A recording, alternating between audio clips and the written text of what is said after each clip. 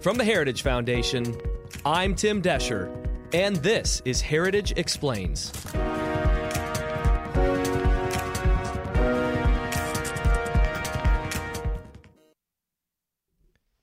Here's a statement. I am a man. Not because that's how I identify, it's because that's what I am. Biology is biology, not bigotry. End of statement. Now, maybe it's just senior millennial boomer vibes, but I never thought a statement like that could be controversial. But as Bob Dylan said, the times, they are a-changin'. Here's now a classic reminder of this from Michael Strahan on Good Morning America.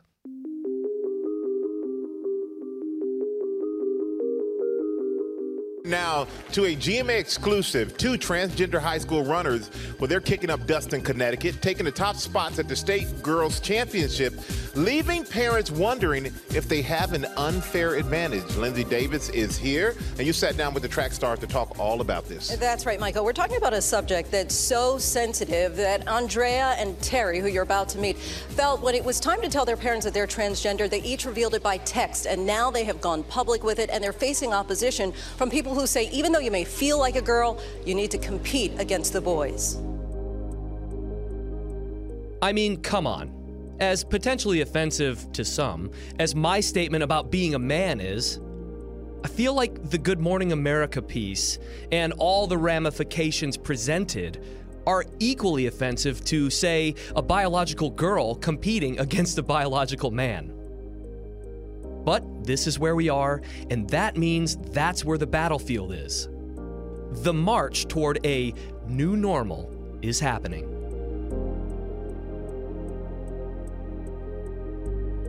But what if I told you this was a well-coordinated plan by left-wing groups to sell American voters on gender theory and provide Democrats with talking points to shore up their base, gain new allies, and counter critics? Yup, it's as real as men being allowed to compete in women's sports. On this episode, my co-host Michelle Cordero sits down with Heritage Senior Research Fellow Jay Richards and discusses the left's attempt to reshape the debate through targeting youth, minority groups, and working Americans. But are they buying it? What do conservatives need to do in response? We'll find out after this.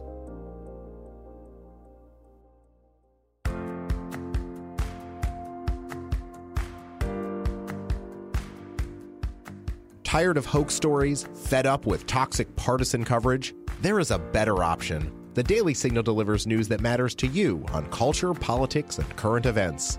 Stay up to date on the real news of the day. Subscribe to the Daily Signal wherever you get your podcasts, because you can handle the truth. Jay, thank you so much for joining us. Oh, it's great to be with you. So, transgender activists recently released a new messaging report. What was it that was discovered about their plan based on that report? Well, for those of us that follow the gender ideology debate, there wasn't a lot of surprise about this document. What's interesting is it was a messaging document that was originally private and then was leaked. And now the organizations involved have confessed that, yes, this is our plan. It was drafted, written, sort of commissioned by an operation called the Transgender Law Center and a couple of left-wing communications firms.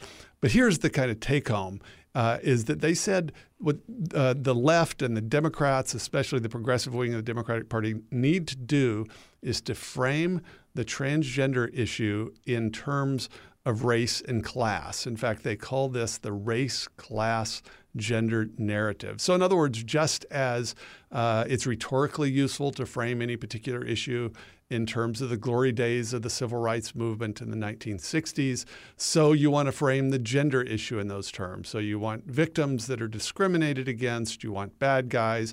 And whenever people do that, their argument is that we tend to win. And I actually think that's right. If they can frame this issue as just another or yet another civil rights battle like we had in the 1960s, and they can paint conservatives as the segregationists, then of course they're going to be putting themselves in a strong position rhetorically. They, of course, have been doing that for a long time. If you read the Reconciliation Bill or you read the White House's national strategy on gender equality and equity, for instance, they're framing the topic in terms of the civil rights struggle. But just to have them say this explicitly in their messaging document, I think is still illuminating.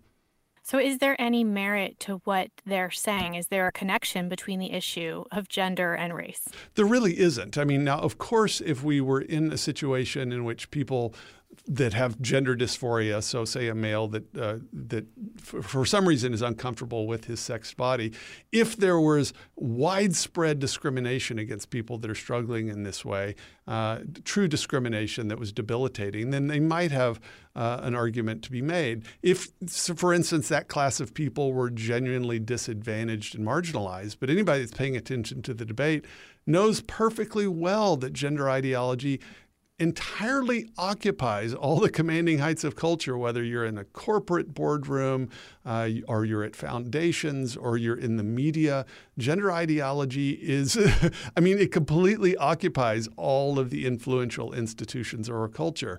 And so this idea that it's a sort of marginalized group like African Americans in the 1950s or 1960s, it just falls flat simply in terms of the actual facts on the ground. But the other thing, of course, is that being Black or being Hispanic or being white, those are innate characteristics that we have, whereas what exactly it means to have a gender identity, that's highly controversial and contested. It's not even clear what exactly does it mean if you're a male that is determined biologically who has a female, quote, gender identity. It's not even exactly clear what that means. And so it looks to me very much like a particular ideology, we can call it gender ideology, is vying for control of our culture, and it's vying for control of the very language that we use. This is difficult because it's out of keeping with basic biological reality. And so if they're going to succeed, the folks on the other side are going to succeed in this way. I think they realize we're going to have to frame this in terms that are generally appealing to the average American. And so they're going to frame it in terms of, discrimination and appeal to help the underdog and things like that. But I do think that they've got a long road ahead of them. So I'm struggling to wrap my head around this a little bit because the issue of gender seems so far off for me when it comes to that, from race, that right. is. So what would a comparison to discrimination of some sorts look like? Well, this is what's so odd about it. And so here's the key distinction you got to get in your head, even to understand what's being said. So we sort of understand the idea of ethnicity and race. Of course, we're really one human race, but we have variations in terms of skin color and body type and things like that we refer to as race or ethnicity. And we know that usually visually. We can sort of distinguish people in that way.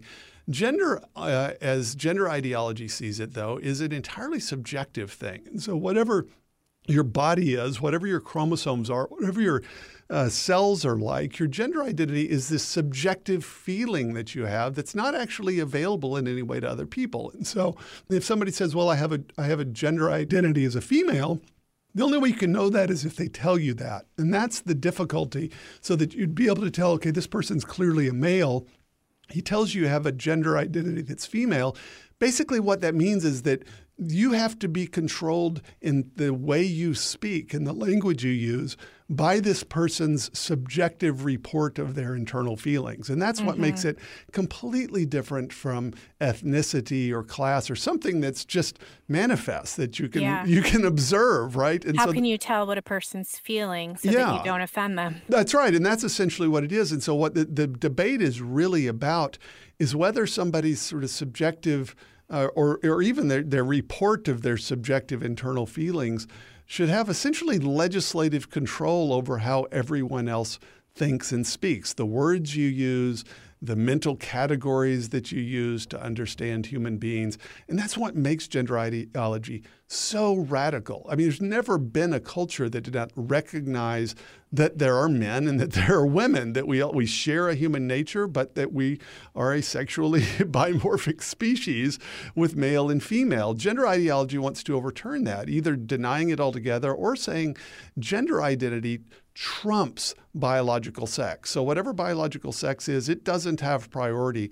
This idea of our subjective gender, that's going to trump those things. And then we have to basically reorder our laws, reorder the way we speak, reorder our language accordingly. So do you think this will work? Do you think that minorities or working class Americans will identify with these gender issues and that conservatives should be worried? I don't think so. I mean, I think, honestly, this is an opportunity for conservatives if we understand it as such. I mean, I think that there's a lot of worry, certainly by conservative politicians, that, oh boy, how's this going to go? In almost any way I talk about these gender issues, I'm going to look like a mean person. I think folks have to get over that. I mean, what we're talking about here is a radical revolution in human relations. And if you're worried about seeming mean, well, look, if the debate is whether males should be able to use bathrooms in the girls' bathrooms in a high school, okay, well, who are the victims there? Well, it's certainly the girls whose privacy is being violated are some of the victims. And so the reality is, unlike some other cultural issues, like the marriage debate, in which it's a little bit more abstract to say who the victims are for same-sex marriage, they're real victims. In this case, the victims are quite obvious, and they're piling up as a result of gender ideology, whether it's girls who suddenly find males in their locker room, or it's girl swimmers or female swimmers who are having to compete against male swimmers. It's clear who the victims are. And so I don't think rhetorically that the sexual left really has an advantage. And in fact, I think this is an advantage for conservatives if they're willing to talk about it. The other thing is that, of course, this race class gender narrative, it implies that ethnic minorities and working class people are going to resonate with these gender arguments. And I think that's very much open to dispute. In fact, I think we don't know, but I suspect if we were to poll Hispanic Americans and African Americans, we were to poll working class Americans, I really doubt that most of them are on board for males competing against females in sports or schools privately, socially transitioning children against their parents' wishes. I just suspect that is very much a minority opinion. And so this is sort of I think the Achilles heel of this race, class, gender narrative strategy is that the very people that you'd be wanting to target with that strategy, namely ethnic minorities and working class Americans, are very unlikely to sign on to it. And I think that's the opportunity for conservative politicians, is to figure out how to talk to those Americans and to make clear what's actually happening in gender ideology, and that it's not simply about treating people with dignity, which is, of course, something we all agree on. Well, you almost just answered my last question there, and that was, what can conservatives do to fight on these issues? We have to learn how to talk about gender ideology, and the first order of business is to talk about it at all. I mean, at the moment, there's some politicians, people like Ron DeSantis, who is sort of ahead of the game on a lot of these things, are willing to talk about this issue with respect to high school and college sports. That seems to be the thing that conservative politicians are willing to talk about. But of course, in some ways, sports, although that's an injustice and it's unfair, is not nearly as radical as, say, surgery, gender reassignment surgery, as it's called, or giving young teenagers puberty blockers and then giving them cross-sex hormones that can have life-affecting permanent effects on them, sterilize teenagers, which it's a lifelong decision that's being made maybe when you're 14 or 15. We have to learn how to talk about those things. That's difficult and it's visceral. But I honestly think, look, we're on the right side on this. And I think we also, our position resonates with the common sense of the vast majority of Americans. But if the sexual left are the only ones talking about this and we're afraid to do it, then they're likely to win by default. Whereas if we learn how to talk about it and we appeal to people's common sense, I think we can win the argument. That's good stuff. Thank you so much, Jay, and we hope you'll come back on again soon. Great to be with you.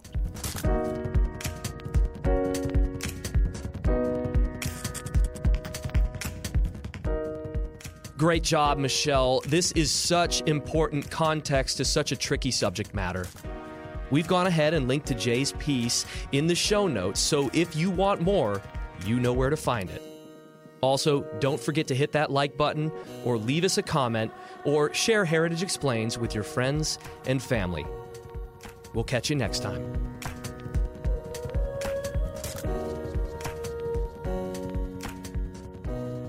Heritage Explains is brought to you by more than 500,000 members of the Heritage Foundation. It is produced by Michelle Cordero and Tim Desher, with editing by John Popp.